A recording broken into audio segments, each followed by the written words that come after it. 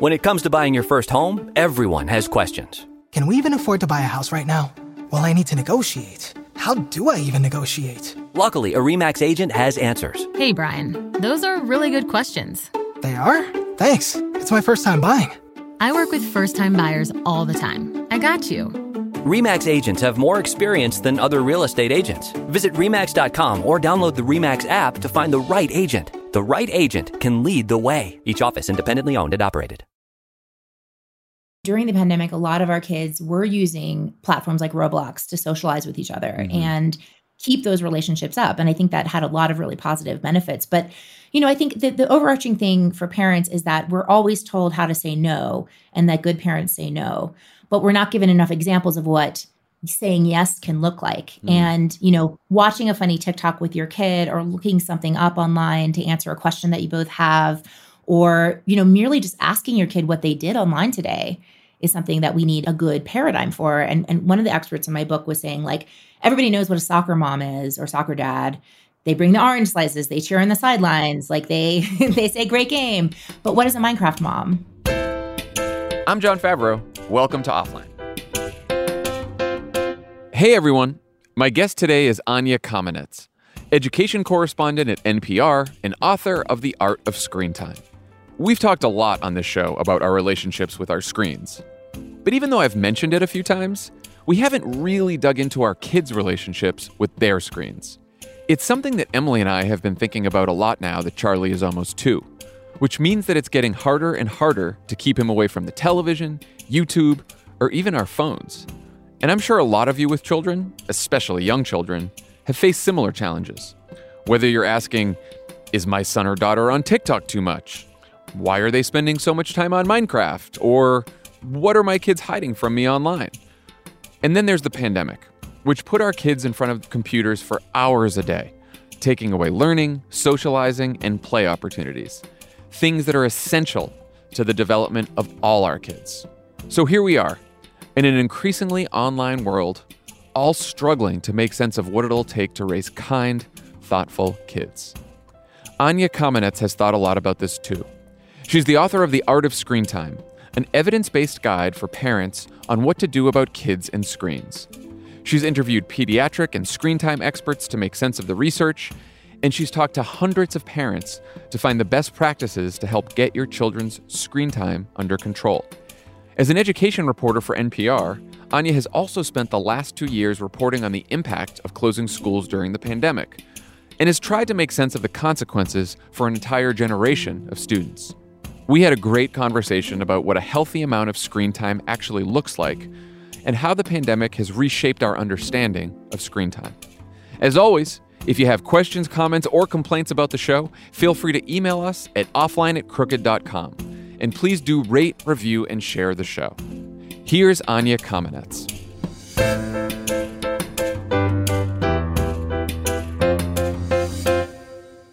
Anya Kamenetz, welcome to Offline. Thank you so much for having me. So when I started this show about all the ways the internet is breaking our brains, I was thinking a lot about my own screen habits. But now our son Charlie is almost 2. So my wife Emily and I are starting to think a lot about his screen time, especially as he gets older. So you wrote a book in 2018 called The Art of Screen Time, which is all about how families can balance digital life and real life. This obviously got a lot tougher during the pandemic, which I do want to get to, because I know you've talked a lot and written a lot about that. But way back in the before times, when you started writing the book, how much evidence-based research was there about kids and screens, and what did it say in general? So it's really interesting thinking about kind of like the overlap about what you talk about and what I was doing with that book, because it really became a game of kind of like, what is the quality of evidence that we're basing our recommendations and our decision-making on? Because everybody says, okay, follow the science. But when it comes to things like, what is the impact of watching television or playing video games or watching mom and dad on their phones, we just don't have great evidence. And a really good reason for that is that you cannot randomly assign toddlers to watch television for 12 hours a day, right? It's like not ethical to do that. Right. And so literally, like when it goes to things like very simple things like, does watching, a cartoon character hit another cartoon character make kids violent? we don't have good research on that because it's been considered unethical for decades to do true randomized controlled trials. That is interesting. And I saw you at somewhere say that even like the Academy of Pediatricians, they have no screens before 2 years old is the rule. And they basically said that they kind of made that up. Dr. Victor Strasberger, who co-wrote that recommendation, said to me on the record in the book, there was no evidence, none. We made it up. It was just based on what we thought would be a good idea. And they later kind of like soft-pedaled that recommendation because we still don't have great evidence. But what they realized was that we're making these guidelines and literally no one is following them. And so we're losing our credibility, which you kind of can draw a parallel, right, from like the COVID stuff. Yeah. Well, I remember that because it was, Charlie was over 1 year old. I can't remember how old he was exactly, but we took him to the pediatrician. And I remember Emily said at one point, like, well, we don't have him in front of screens, but like, if I'm like in the kitchen for a second, if he's just watching like 5 minutes of something, that's okay, right? And the pediatrician was like, no, it is not recommended. We're like, oh shit. Yeah. Okay. Yeah. So what have you seen in terms of evidence as like what are some of the risks of too much screen time for kids that we know about? Okay. So I think it's really important that you kind of started by talking about your own screen habits because literally the most important thing and some of the most innovative research, especially with little kids, has to do with the screen interference that's happening because really it's adults that are spending so much time on screens and children are modeling and watching us. And so the way that it kind of can interfere, there's pretty good research, for example, on the effect of background television. So when television is playing in the background, it causes a dramatic drop in parent-child conversation and interactions during playtime. And similarly, there's pretty innovative research. Dr. Jenny Radesky is one of the people that worked on it, showing that if a parent is engrossed in their phone and a child is doing, the things that children do, toddlers, the parent's going to be less skillful and kind of like, they just don't know what happened. They're kind of like missing what's right in front of them. You're not doing the thing that you're supposed to be doing as a parent, which is help a kid respond to their environment, process emotions, and repair when they get upset. And so it just kind of like lowers the quality of parenting in the house. I've tried to, when I'm playing with Charlie, like put my phone away. I obviously do not always succeed, but it really hit me the other day when I was like on my phone and he was playing, and then he just sort of like looked at me and was like, "Hi, Daddy. Hi, Daddy." I'm like, oh, yeah, because I'm on my fucking phone. And then I was like, all right, put this thing away. One of my favorite studies on this was done by an economist. And it showed where when the iPhone came and there wasn't 3G everywhere, it kind of was like you could see a natural experiment because there were some counties that had it, some counties that didn't. Mm-hmm. And they documented a rise in playground injuries for young children, which they attributed to the fact that the people watching them at the playground were on their phones. That one I'm less worried about because I'm such a helicopter parent and I'm like the anxious, like I'm like following him around everywhere on the playground right now to make sure he doesn't fall. That's a whole other episode. Right, but yeah, that is a whole other episode. Like I'm going to prevent him from ever falling. But that's scary that's happening. Mm-hmm. How do the risks change with age, like as kids get older? Because that's another, I'm sure it's not equal for all ages at all. It absolutely isn't. And I mean, with all of this stuff, it's very important to recall kind of so there's like the dandelion versus orchid dichotomy. Like most of our kids are okay. Most of them are resilient to most circumstances and they're like dandelions. They can do well in a lot of environments. Some of our kids are very sensitive. They're like orchids. Huh. They need special consideration, special treatment. And so there's no one kind of prescription that's going to really go for all kids. And you really know your kid best. Right. That's the bottom line. That said, like across populations, we do see kind of interference with screens and bedtime. That's a huge issue. And especially because the screen, there's the light that shines in your eyes. There's the stimulating content. And kids tend to not do as well when they have televisions in their bedrooms, when they have, access to screens kind of at all hours. And that's huge because it interferes with kids need sleep really a lot when they're developing, when their brains are developing to learn. So, that's a major area of focus. And then there's some research about like eating and screens. Like it's interesting because kids aren't watching as much commercial television. They're watching more videos. And so it's not as like, it's not the same as it was like Saturday morning cartoons when we were kids, but there's still some evidence that shows that like screens promote mindless eating, and there's some correlation with obesity there. Those are the two major areas where there's the strongest amount of evidence. And then getting into older kids, you start to talk about social interactions and mental health effects, and we can kind of get into that.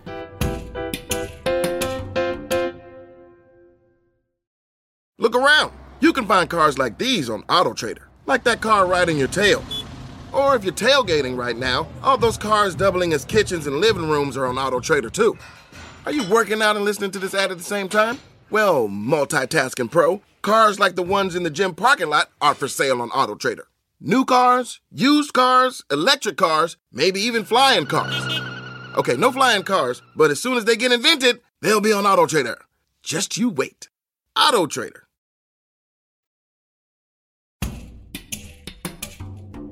So limiting screen time, or maybe no screens for like a couple hours before bed, probably a good idea. And then we've been trying to do this too, that like when we're eating, to make sure that everything's off so we can actually have a conversation. It's funny you said that about the ads though, because you're right. Like Charlie now wants to watch like YouTube videos, and then when they're interrupted by an ad, he just goes ad like I'm just gonna like click because you can skip the ad. I was like, okay, right. Which is like, well, I guess that's a good thing that you can skip ads now and kids aren't watching a bunch of ads, but still. Do the risks differ between types of screen? Is there any research on that? Like, does a television differ from a phone or a laptop or an iPad? Absolutely. They all have totally different kind of affordances, right? So oddly enough, like there was, from the 1950s on, there was a lot of panic about television and the impact, the moral impact of television and addiction to television. But now it's like flipped around, because families that sit and watch a screen together, that's kind of like the nostalgic thing that is like actually can promote bonding and conversation. And it's actually, it's considered potentially a positive family activity, especially if you choose carefully, if you're watching with your tween kids and you talk about what's on the screen. I mean, any kind of conversation, any kind of media that promotes parent-child interaction can be good. It can help build vocabulary. It can help build kind of mental concepts. So that's kind of TV. Weirdly, TV became a hero, right? Which is very funny. Mobile devices, our problem with them is they go everywhere, right? There's no boundaries. They can go in the bath. They can go in the mealtime. They interfere when you're like going on outings. And so thinking about like when you want to have them, when you don't want to have them is a big thing. And then you kind of think about apps, right? Apps and games, which have all these rewards built in, they kind of the addictive structure, and they can promote some kinds of dependency with those things, apps and games. So the pandemic, of course, meant a lot more screen time for everyone, especially kids. You wrote a New York Times piece in July of 2020 titled, "I was a screen time expert, then the coronavirus happened," where you actually apologized to any parents who'd felt judged or shamed by past implications that they weren't enforcing healthy screen time balance. How did the pandemic change your views about kids and screens? I think what it really made obvious and visible to me is that the way that we talk about parenting in America is so blinkered with privilege, right? Like the whole idea that the bringing up of children is an activity called parenting, and that individual families should be optimizing their children's experience rather than it be a collective responsibility that we all need to ensure is happening for every single child, regardless of whether their parents have time to read a goddamn book or not. Why are we not making a safe environment for all of our kids? And the pandemic just intensified that so much, and it put so much on individual families with very, very little help from the outside. And, like I knew intellectually that I was like, recommendations like, turn off the screens an hour before bedtime. If you're a single parent and you're working the night shift and, a family member is taking care of your kid, you have no ability to enforce these limits. Right. It's a pipe dream, right? Mm-hmm. So we have structural issues to fix before we start talking about what's optimal for kids with regards to screens. And I guess the pandemic was a leveling event in that way, that even more privileged families who were used to being able to enforce those rules, suddenly you're all stuck at home. I mean, it was interesting to me because, Charlie was a baby. He was born in July of 2020. And so we were privileged and didn't experience the both parents working while the kids are running around. But I will say we all finally got COVID a month ago, and now he's almost 2. And even just being together, stuck for 7 to 10 days in the house during our quarantine, Emily and I both had such appreciation for all of the parents over the last several years who were working nonstop in a home with kids who were 5, 6, 7, 8, 9, running around and trying to parent while you're working without any help. Like, I don't know how people did that. And as you point out, like for most people in this country, that's life almost every day outside of a pandemic. Yeah. Yeah. I mean, we have a childcare crisis. And I ended up writing a whole other book about kind of parents' experiences during the pandemic because it was so glaring how much we fail to put children in our priority list. Really, they weren't even there, not even top, bottom. I think the key thing is, though, to remember that it's not really about the dosage of screens. It's really about like the whole environment and the whole context in which you're raising kids. Like having, you could have a kid who is, never exposed to media, but their parents are completely stressed out all the time and depressed and angry because they're overextended. And that's not necessarily better for your kid. And the reality is that we have trade-offs in our day. And for example, if you put your kid in front of a television so you can cook them like a nice organic meal, that's one trade-off. Or you spend that time doing a puzzle and you eat McDonald's for dinner. That's another trade-off. Right, yeah. And the parent could argue either way. Like those things could be the right thing for your family in that moment. What does the kid need? Do they need the one time with you? Or would you prefer to give them the balanced meal? Yeah. I mean, I heard you say something that I love, which is that it's not necessarily about time on a device. It's about the relationship you have to that device. Can you say more about that? Oh, yeah, absolutely. So the way that the people who are doing really good research on this stuff talk about it is they talk about problematic media use. And really what it has to do with is what role is that media fulfilling in your life, right? So they use a scale that's borrowed from gambling addiction, which is a behavioral addiction. And it has to do with is this the one thing that the kid asks for, the one thing that they want, the one thing that makes them feel better when nothing else will, the one thing that they are willing to neglect other things in order to do it? Are they going to break the rules, sneak around? Do they have that level of obsession with it? And those are the kinds of red flags, and I think it's very, easy to kind of understand it because we've all been through dark moments in our lives. I think when we're over relying on whether it's screens or anything else to get through the day. But that's what we're kind of looking for is those patterns of emotional attachment when it comes to our kids and media. In your New York Times op-ed during the pandemic, you had some great advice for parents. And one of them, there was, I believe, a doctor told you, his name was Ken Perlin, talking about connecting with other people. And he said, all we care about is whatever is going on between me and another person. Any medium that enriches that is successful. Any medium that replaces that is a failure. I thought that's interesting. So electronic devices, digital devices are okay if they are sort of fostering greater connections with other human beings for kids, and less okay if it's just like some kid playing a game. Is that what he meant? Yeah.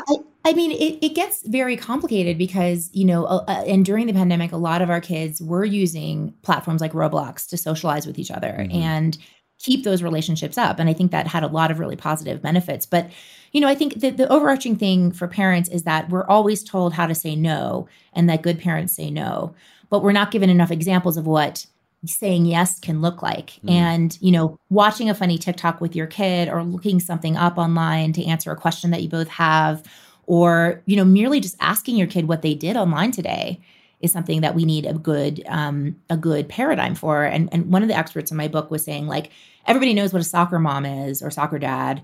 They bring the orange slices, they cheer on the sidelines, they say great game. But what is a Minecraft mom? Yeah. I've started to have that instinct as sometimes if I'm sitting on the couch with Charlie and he's watching something on TV for a few minutes, I always want to ask him what did you think of that? What is that character doing? Why do you like that? Oh, is that the garbage truck you like? What's the garbage truck doing? Right? Just because I'm feeling, I was like, the two of us just zoning out, him watching this and me on my phone can't be good. But some kind of interaction with each other about what we're watching seems like it's a healthier outcome.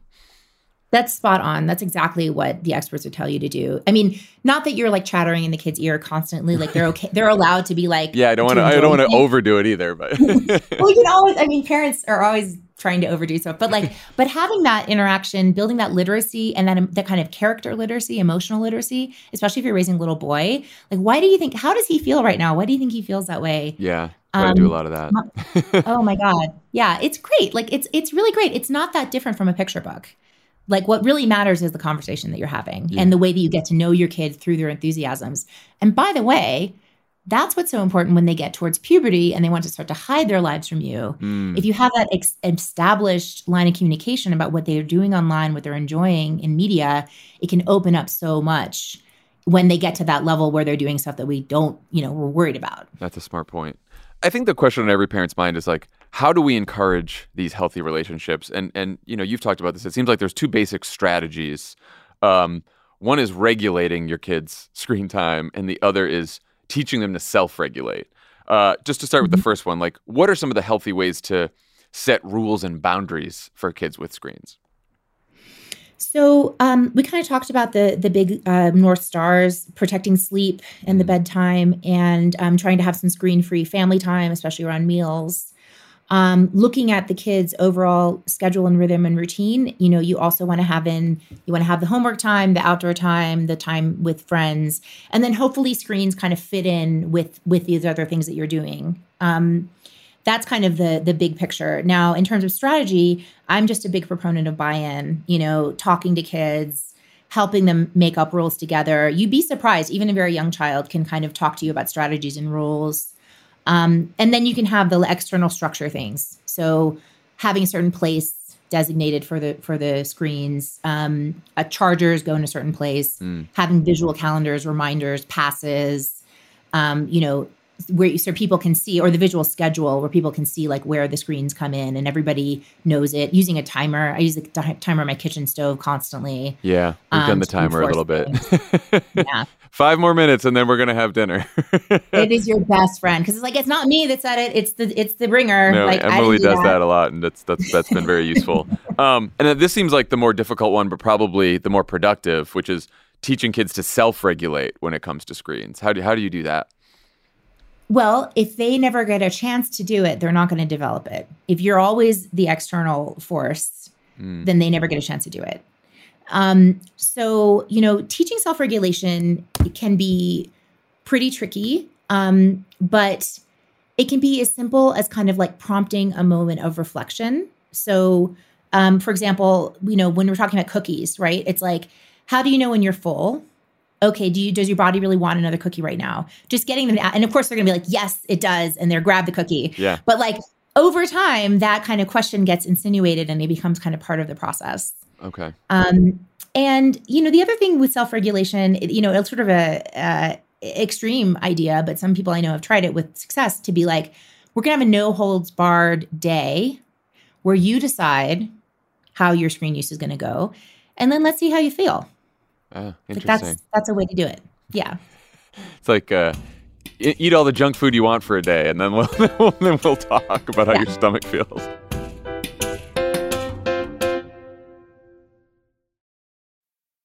Did you know that women make up 56% of law students? That's grounds for bragging rights at the dinner table for your conservative uncle who still thinks women belong in the kitchen. It's clear that the future of the legal field is female. So why are so many legal podcasts and reviews authored by men? Hi, I'm Leah Littman. I'm Kate Shaw. And with Melissa Murray, we are the hosts of Strict Scrutiny. Each week, we break down the latest headlines and biggest legal questions facing our country through the lens of diverse voices to give you expert views you won't hear anywhere else. Strict Scrutiny is your guide to the Supreme Court. New episodes drop every Monday, plus bonuses whenever the Supreme Court takes away another one of our rights. Make sure to subscribe to Strict Scrutiny wherever you get your podcasts.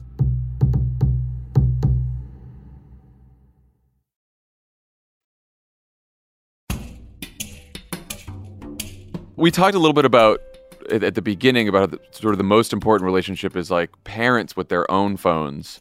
Yes. Like, what's your relationship with your phone like when your children are around? Have you set like rules for yourself? How have your habits changed since you've started doing this reporting and writing? Well, I would say that I'm not the paragon by any means. I'm definitely a person who uses a lot of social media and who's connected a lot of the time for work. But I really do try hard and I kind of prompt that conversation where, we keep our meal times pretty designated. We have times that are, screen-free, free time during the day, like on the weekday and then on the weekends as well. So, but it's really more of an atmosphere where like my kids can also ask me for the time, like if they need me to put my phone away or, if I'm asking them to put the phone away, they can ask me to put the phone away too. Yeah. And trying to make sure that they're keeping me honest. But honestly, it's a work in progress because the kids get older, everybody kind of your routines and your rhythms change. Right. You got to just keep adjusting. Yeah. Pandemic meant a lot more screen time for kids. It also meant a lot less school time, at least in person. You mentioned the new book that you're writing now about the pandemic's effects on children called The Stolen Year. What have you learned so far from that book? I mean, I feel like this is going to be some of the longest lasting impacts of the pandemic as a social phenomenon, is the way that we pushed our kids off of their developmental trajectories. They have lost learning time. They have lost social time. There has been a mental health implosion among many young people. And then the way that we kind of allowed families to suffer economically as well by pushing mothers out of the workforce. And first we extended economic help and then we withdrew it. And we kind of like left families, worse off than they were at the beginning. So, it's it was a real heartbreaker to witness and be a part of at the same time. And I think what's dangerous to me now is, we're just starting to get the real evidence. People who watched these things knew that the pandemic was going to have a severe impact on kids' learning and social development, but the numbers are coming in now. And there's such an urge to kind of write it off or wash it away or rush back to normal. And I just don't want us to do that because we need to deal with this because we're going to be dealing with this for another decade at least. This issue has really concerned me because I also think that the danger here is that it's fallen into these partisan buckets, right? Where like, if you're concerned about what the pandemic's done to kids, and then that goes to school closures, then you're someone who didn't take the pandemic seriously enough. And that was the Republican side. And then the Democrat side is like, we took the pandemic very seriously and it was necessary to close the schools. But the truth is, like, yes, we needed to take the pandemic very seriously, but also there's incredible damage being done to kids that has been done to kids by closing schools. And when we were talking about this, everything has trade-offs, and thinking about those trade-offs in a really critical way and trying to like push the politics out of it and just think about sort of what's best for kids and what are the risks that we're sort of willing to bear, and how if you close a school or not close a school, there are plenty of risks either way. There's risk to health and then there's risk to learning. I don't think that we've really we've given that sort of the thoughtful public debate that it deserves. The closing off of the public conversation about it was very heart-wrenching to watch. And as someone who, I was working for National Public Radio, we're not a polarizing voice in media. And I was trying to, quote unquote, follow the science. And I think actually my work in the art of screen time helped me understand that the science is obviously a moving thing, and communicating the science to the public is a whole other thing. But the bottom line is, John, like, no other country did what we did. We did not have any jurisdiction in the United States that ever closed bars and opened schools. We either had Florida open everything up, or we had cities all over this country with open dog parks, closed playgrounds, open bars, open restaurants, closed schools. And that is not justifiable. Yeah. Like from a public health, science, or moral perspective. Well, and look, like I think that there's a time at the beginning of the pandemic, and particularly a time before vaccines, where you were like, we didn't know what the science was. There wasn't enough research, and there's a deadly pandemic. And so, yes, we're going to do whatever we can. We're going to, even then, a lot, bars and restaurants tended to be open, which is, of course, we make the decision that, that we're going to let capitalism continue, right? We're going to make sure the bars and restaurants are open, but we could close the schools, so we're closing the schools. But I do think then it got to the point where there was enough science in, and we started looking, at the risks for kids and stuff like that. And it seems like remote learning was mostly a failure. But I don't know what you've seen from your research. You've been writing this book. Well, first of all, I just want to address the timeline for a sec, because Europe started opening their schools in April of 2020. And Europe, the European equivalent of the CDC was full-throated on the need to open schools and the fact that opening schools could be done safely. Wow. So we have a real divergence there. It's also the case, one thing that I reported on was, not every childcare center could close in the US because doctors had to go to work. And so, for example, in New York City, there were 100,000 children of essential workers going to school in school buildings from the first days of lockdown. I didn't think about that. So that. not only did we had actual real life data of what happens if you follow protocols and you kid kids in cohorts and you have masks. So it was New York City. There were across the country in YMCAs, children were congregating with adults. And those environments were not high spread environments, even when they didn't know anything, even before the CDC had put out any guidance. They were like, well, we are going to try this. And because they had to, and they did. And by July 2020, we had pretty good evidence from Europe and from our own experience in the US that it was possible to keep spread down.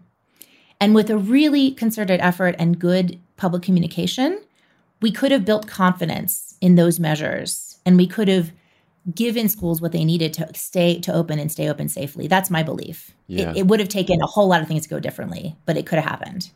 Yeah, and like so much of the pandemic, the communication becomes difficult. It becomes difficult to have a public conversation that is not like riven by politics.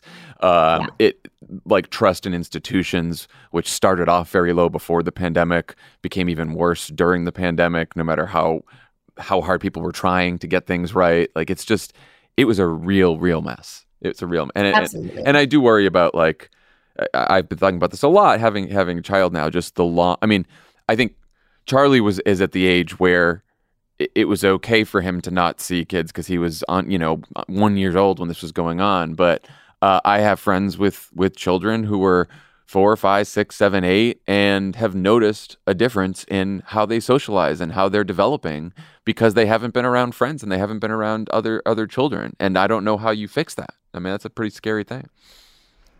It's going to take time and sensitivity and what we didn't do, which is prioritizing kids' needs. I mean, there is the Surgeon General declared a pediatric mental health emergency. Yeah. But part of that had to do with we never had the personnel that we needed to serve kids' needs. And it was taking months and even years for children and adolescents with psychiatric problems to see and get the treatment that they needed. And the pandemic just made that 1,000 times worse. Yeah. But what I don't see is like the massive federal investment in training, pediatric mental health professionals to get them into those seats so that we can start to have the beds that we need to treat kids and the counseling that we need to treat kids. Or the investment in public schools in general and education in this, that's a whole nother podcast. Yes. But yeah.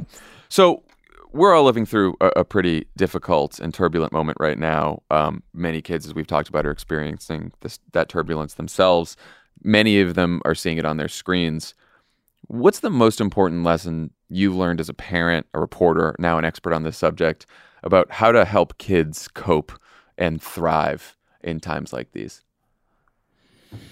That's a great question. So what I believe really strongly is that we don't make a better world for our kids by not talking to them about the hard stuff. I think that there is, whether it's a school shooting, whether it's climate change, whether it's the impact of the pandemic, there are ways to talk about all of these things and to deliver the message that I am here for you. I care. It's okay to have big feelings. We deal with our feelings. We have a toolbox for dealing with them. And the fantastic thing about it is, I followed 5 families in depth throughout the first pandemic year. And these are families, some of them in really tough circumstances, but they all received moments of kind of grace and clarity just from having that extra time together. And it's such a sad thing because we force so many parents away from their kids and into the workplace and long hours. And just that they all appreciated, every parent that I talked to appreciated the time that they had. And it gave them a new perspective on who they were as parents, their resilience, and on their kids' resilience. And I am the farthest thing from a Pollyanna. Mm-hmm. But the reason I care so much and the reason I, spend all my time thinking about children is children are this long-term upside opportunity. You invest in a kid today and you get the return on that investment for decades to come. And the same thing is true for, kids go through tough times. They have the ability, it doesn't mean it's a certainty, to bounce back. If they get the investment, if they get the time, if they get the love and the care, they can come back. And I think that there is such a huge opportunity for the kids of this pandemic generation to be able to incorporate it into their lives and their life stories and to who they become as adults and say, yeah, I went through a really intense time, but I'm stronger because of it. And that's part of the story that we're going to have to help them tell by actually doing it, actually doing what it takes to repair and to make it better. Yeah, there's a lot of things we can't control, but what we can control is like whether we're there for them and listening to them. And you ended the op-ed with that, where you can control giving them a hug, right? That's right? You can be there next to them. Anya Kamenetz, thank you so much for joining Offline. This was a wonderful conversation, and I appreciate all the work you're doing. Thank you so much for having me.